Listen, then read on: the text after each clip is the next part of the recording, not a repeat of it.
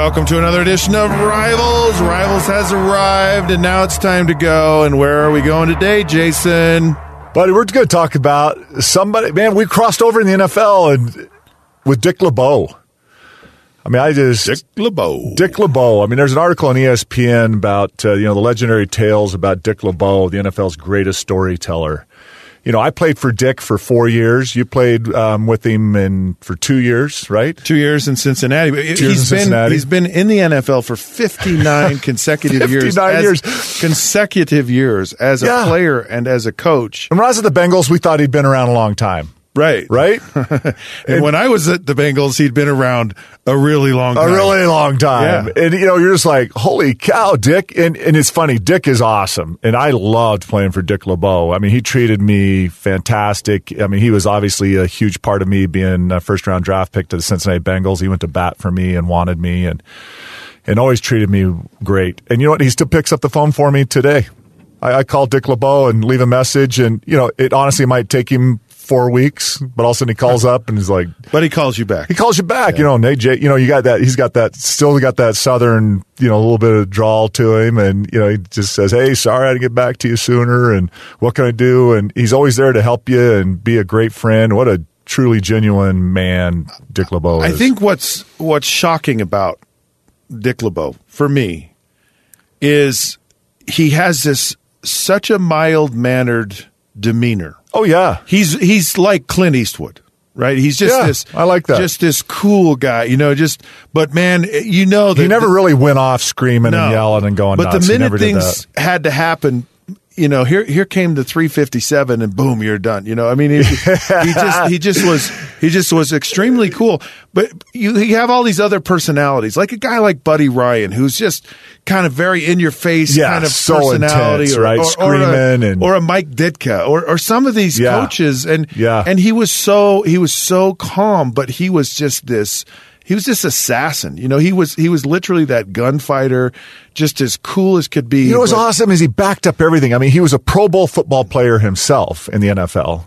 So he was one of the great DBs of his time. Well, he had 62 interceptions. Yeah. In an era when they really didn't throw the ball. Yeah. But a ball hawk. He was on some really good teams with the Detroit Lions and back in college. Yes. College All-American at the Ohio State University. And absolutely an incredible player. An incredible player and an incredible football mind, right? And he'd see things, I lived this story, on ESPN when Ike Taylor told his story about Dick Lebeau giving him a heads up on a play. Hey, they're going to come out with something tricky here. I feel it. So I'm going to put you in a soft coverage so you can stay back and just watch for this trick play. And and Ike talks about how he just bit on the play anyways, right? He just went up there, didn't listen to coach. They beat him, get him down the 1 yard line. They score on it. And he comes back to the sideline, and Lebeau, I love the quote because I can see Lebeau doing this, right? It's like you're there yourself. He goes, we can't win ball games with you playing like this, and just walked off. And, Ike says, I wanted to cry because he let Lebeau down so bad, and that is so Lebeau. And man, believe me, I listened to Lebeau. We all did. And I remember him giving us those heads up like that in certain play situations in the timeouts and come over and, talk to us, or over on the sideline when we broke down when we came off the field, and he talked to the defense. He stayed calm. He just gave you those savvy heads ups, and it was just a great man to play for. Well, we were in Cincinnati and he was the defensive coordinator, and he'd been a long time defensive coordinator, coach. Always got passed up to be the guy. To be the head coach. The head coach. He was always passed up. And we had our head coach, Bruce Coslet, 3 games into the season. Things were ugly. We'd lost all 3 games. They're starting a second-year quarterback, Akili Smith, who's really struggling. Yeah. A lot of talent. I mean, we had a lot of talent. We had as much talent, I think, when I was in Cincinnati as really any team I played on. Played on a lot of good teams that went to the playoffs, good teams. And we're 0-3. And Coslet just leaves. He just quits. He doesn't get fired, nothing. He's just he just walks out the door. I forgot this. I have had enough. Coslet just left. He just left. Because he was on the staff when I was at the Bengals, too. Right, no, and he's a great mind. You know? Oh, yeah. And, he's I really he can like be an Coslet. abrasive person to people, but I loved playing for him. I really did. I got along with him fine. So he leaves, and they put the interim head coaching tag on Coach Lebeau.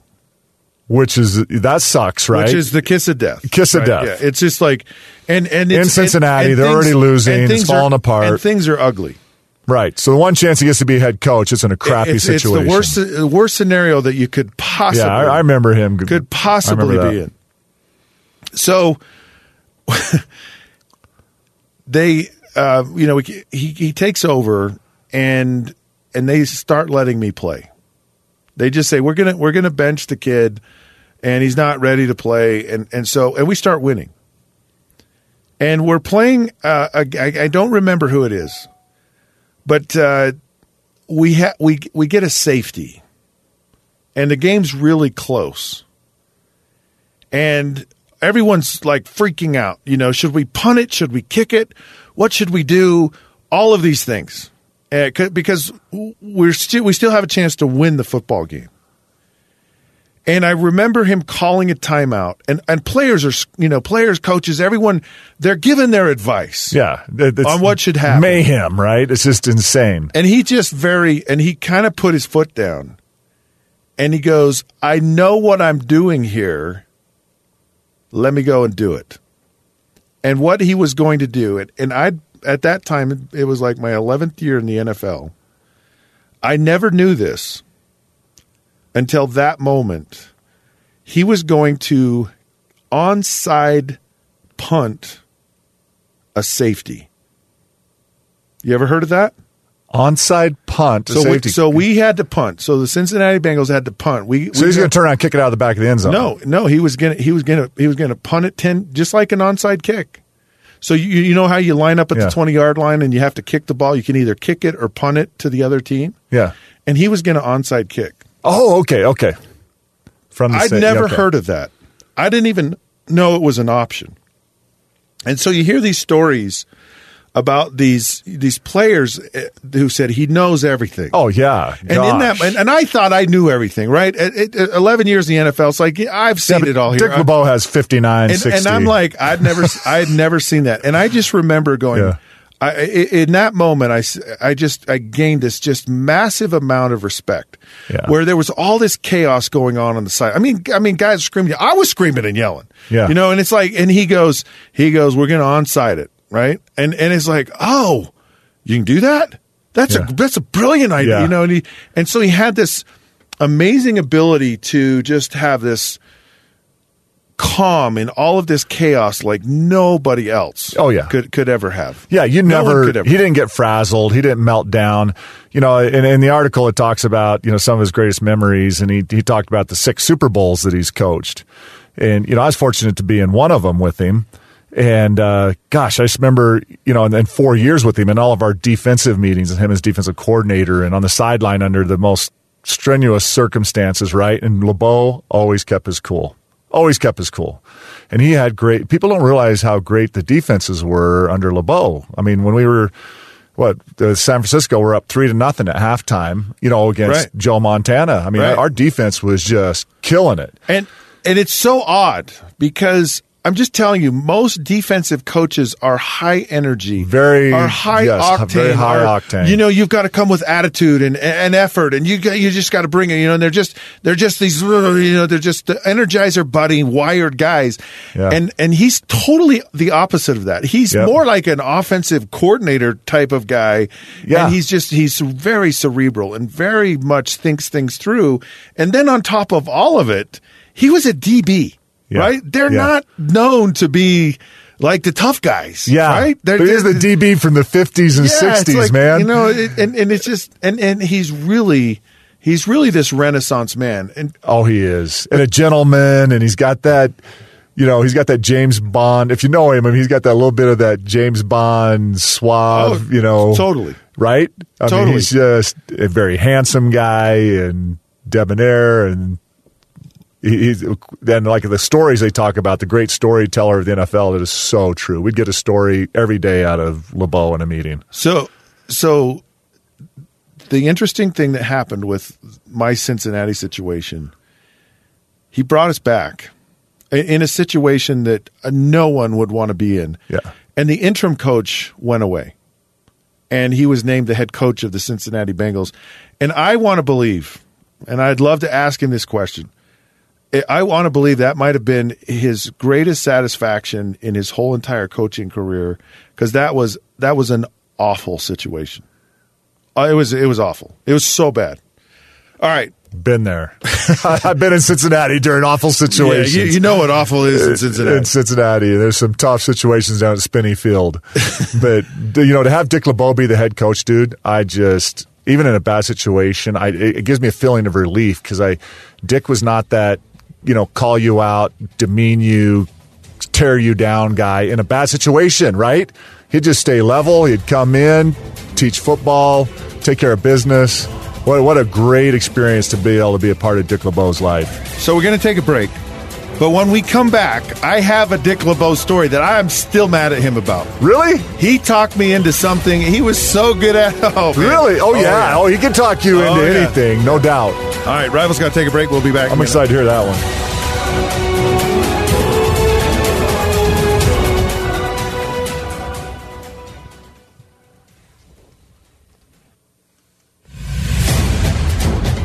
Welcome back to Rivals, talking memory lane with Coach Dick Lebeau.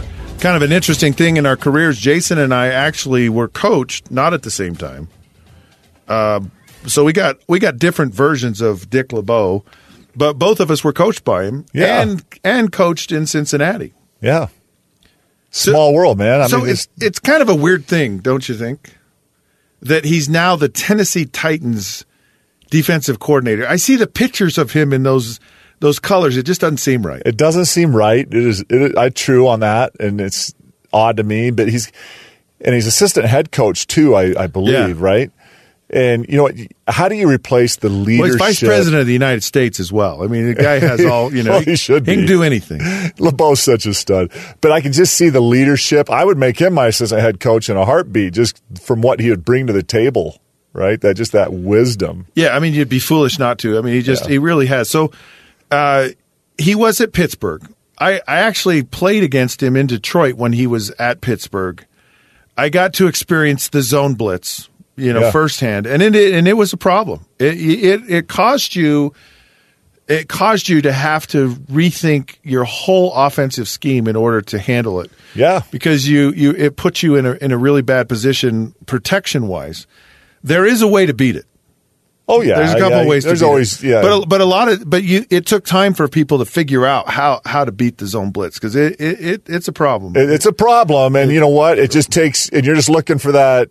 You're not going to burn people every time, but you're going to create mental mistakes with the zone blitz, right? And people are going to miss their protections, and all of a sudden a guy comes through no touch and murders the quarterback. Or a defensive lineman pops off of the line and out into coverage. Yeah. And you go, where did you come from? It's hard. It's one thing to see a linebacker. It's near impossible to detect a defensive lineman that starts on the line of scrimmage down in a 4-point stance and goes backwards. Yeah. It's really hard to see that. And then drops out. Yep. Yeah. I did that assignment many times. Yeah. And that's a frustrating deal. But so I played, he was at Pittsburgh, and then he was at Cincinnati, and then he went back to Pittsburgh. That's where he got me. So I had played that year in Cincinnati. I had a 1-year contract, played really good. We ended up winning, I think, 4 or 5 of our last 6 games. He becomes the head coach. And I was an integral part of him becoming that head coach. And the guys in Pittsburgh who had been in Detroit, personnel guys, were now in Pittsburgh. They had been in Detroit, which is where I come from. They wanted to sign me. And I was going to go to Pittsburgh, and they said, look, I'm going to sign you to a 2-year deal. Cordell Stewart's our starter right now. He's earned that position. We're not convinced that that's going to be a long-term thing. We know that you can step in, help us win. You're a veteran. We know all about you. So I'm like, I'm going to Pittsburgh. Yeah. And No-brainer. I get a phone call from Dick Lebeau on the day of the draft. And he goes, what are you going to do? He goes, I want you to come back here. And I go, I wish I was advising you back then. I go, here's the thing. I would love to come back because I started to build a rapport with these guys. Yeah, your teammates, and you love Dick Lebeau. They believe in me, and I have the most respect for you. I mean, I think the world of you. I go, but I you guys signed John Kitna instead of me. So what does that tell you how you think about me? Yeah. And he said, look, I appreciate everything you did for me. You have no idea what that meant to me. But I will promise you that I will let you compete to be the starting quarterback. And if you're the star, and if you're the guy that's better, you'll play. So you can go to Pittsburgh, sit behind Cordell Stewart, kind of like what you did here, or you can compete to be the starter here. And I was like, and my agent was like, we're going to Pittsburgh, we're going to Pittsburgh, we're going to Pittsburgh. Heck yeah. And I was like, nope, I'm staying here. Dude, I would have told you to go to Pittsburgh. Why would you have told me to do that? Because it's Cincinnati. You don't trust Mike Brown. I mean, I went through that down there. I mean, I love Lebeau, but he's not in charge. He says he's in charge, but he's not in charge. So Mike Brown's in charge. So we go through the preseason, and you can look it up. The guys know me. They believe in me. John Kitna is a new guy. Same thing happened to me, man. I play really well. Right. Really well. Right. Okay. And I go into LeBeau's office, and he had this look of like just a defeated man. And he said, we're going to start John. And it wasn't his decision, was it? And John left, and I talked to him, and I said, you promised me. And he said, what you just told me. Yeah. He goes, this is killing me. He goes, because they would not let me do it. He says, I fought for you, and he says, I wanted you to be my starter, but they said, we can't sign this guy and look bad. Yeah. And that's what the decision was all Dude. about. I can't believe I'm bonding with a quarterback like this. I really can't. Because you know what? My story is almost exactly the same damn story. My last year at the Bengals, in camp, I go in, I lead the team in sacks through camp. I'm second on the team in tackles in the camp as a D lineman, which, you rarely do that as a D lineman. Right. And, I just kill it in camp. And I even missed one game with the AC separation on my shoulder. And they take me out the last week, and I knew I was getting cut. You could smell it a mile away. It didn't matter what the heck I did. And I go to Lebeau one night, and I talk to him, and and my wife was in town. Roxy was in town, and I go find him at his office. It's like at 9 at night. And Lebeau had been, had a couple drinks or whatever, and he was feeling good at the time when I was talking to him. And I told him, I said, well, Dick, I said, I love you and I love playing for you, but I know I'm gone. And he goes, no, you know what? You got one guy really going to bat for you, and that's an important guy because I believe in you. I said, well, Dick, I appreciate it, but man, I can smell this a mile away. And, sure enough, I get, cut, and they screw me in the process and how they could do it, and lied to me and all that. And Lebeau had no part of that. But I just know, and the news media is talking about, hey, they just cut the best D lineman on the team, and you're just like, what are you doing? But it was Mike Brown and Sam Weish in the end making the decision, not Lebeau. But I mean, it's really close to what you're doing. You outperform everybody. You see it, whether it's on the speed and the charts and in every way you outperform statistically and everything. Yeah. And yet you're gone. They had players go up to him and tell him, we want Scott to start. Yeah. Dude, in 3 years, in 2 years, 3 at the most, that Super Bowl 23 team was totally disintegrated. I mean, I'm talking the very next season, they started getting rid of Super Bowl 23 players. And we should have been in the playoffs and fighting for Super Bowl for 5 straight years. So all year long. Just Mike Brown, man. So all year long, Coach Lebeau says, just keep working hard. Just keep working hard. Yeah. keep working hard, and they finally were going to let me play. He said so he talked them into letting me play. And we're in practice, and I got injured in practice. What? Yes. How did you get hurt in practice? Nobody's allowed to touch you. Yeah, I had this thing, and it started in Detroit, and I tore this muscle off of my it wasn't rib. from a hit. No, it was from throwing a football. Just throwing a football, just something tore on you. Just tore. It was awful, terrible. On your ribs, right? But what I could tell is that he wanted to live up to his word. Oh, yeah. Dude, Lebeau is completely honorable, and I love Dick Lebeau. I'd go to war for him. He talked me out of a better decision. He totally He did. did, and he was good at it. Because, man, I went through what you were going through, literally almost exactly. Had I known that, of course, things would have been different. But it was just one of those interesting times. But here's the irony of the whole situation, and there's two parts to it. One from me and one from him. So I didn't go to Pittsburgh. And Tommy Maddox, who was a UCLA first-round draft choice of the Denver Broncos in probably the early 90s, like 91, 92. Yeah. Been out of football. They signed him instead of me. He ends up being the comeback player of the year. What? Because Cordell Stewart gets out, and so it's just like, And it should have been you. It should have been me. But then here's the other irony of it, is Lebeau goes back to Pittsburgh from Cincinnati. Yeah, and then wins the Super Bowl. I mean, I was so happy for him at that time. I mean, gosh, I love Lebeau. One thing we got to talk about before we say goodbye on the Lebeau story is, because we both experienced it, and they talk about it in the article, and that was his annual... Twas the night before Christmas. That he would get up and do in front of the team. And you have to, if you have one thing in your life you get to experience, you have to hear him share that story, because it's very powerful how he does it. It was. It's written memory, so he recites the whole thing, but it's the passion, it's the energy. And you got to hear Dick LeBeau's accent. No question about it. You got to hear Dick LeBeau talk, because when you hear that, it stays with you forever. He's got that Southern charm, accent that's never left him. And it was a great experience, because I got to hear a lot of really neat stories from Dick LeBeau over the years. I love the man. And you know what? Like I said, today he's still coaching at 80, whatever, and still answers our phone calls. Yeah, and those are the great things about playing in the NFL. It's the people that you meet along the way. Those great relationships. Truly right? one of the classic guys in the world, and it's kind of fun that both Jason and I got a chance. Love you, Dick LeBeau. Yeah. Well, Rivals has arrived, and now it's time to go, and we'll see you later. And we're glad that we had the opportunity to salute one of the all-time great NFL personas. Absolutely, man. What a great experience in our lives. Text Rivals to 65537.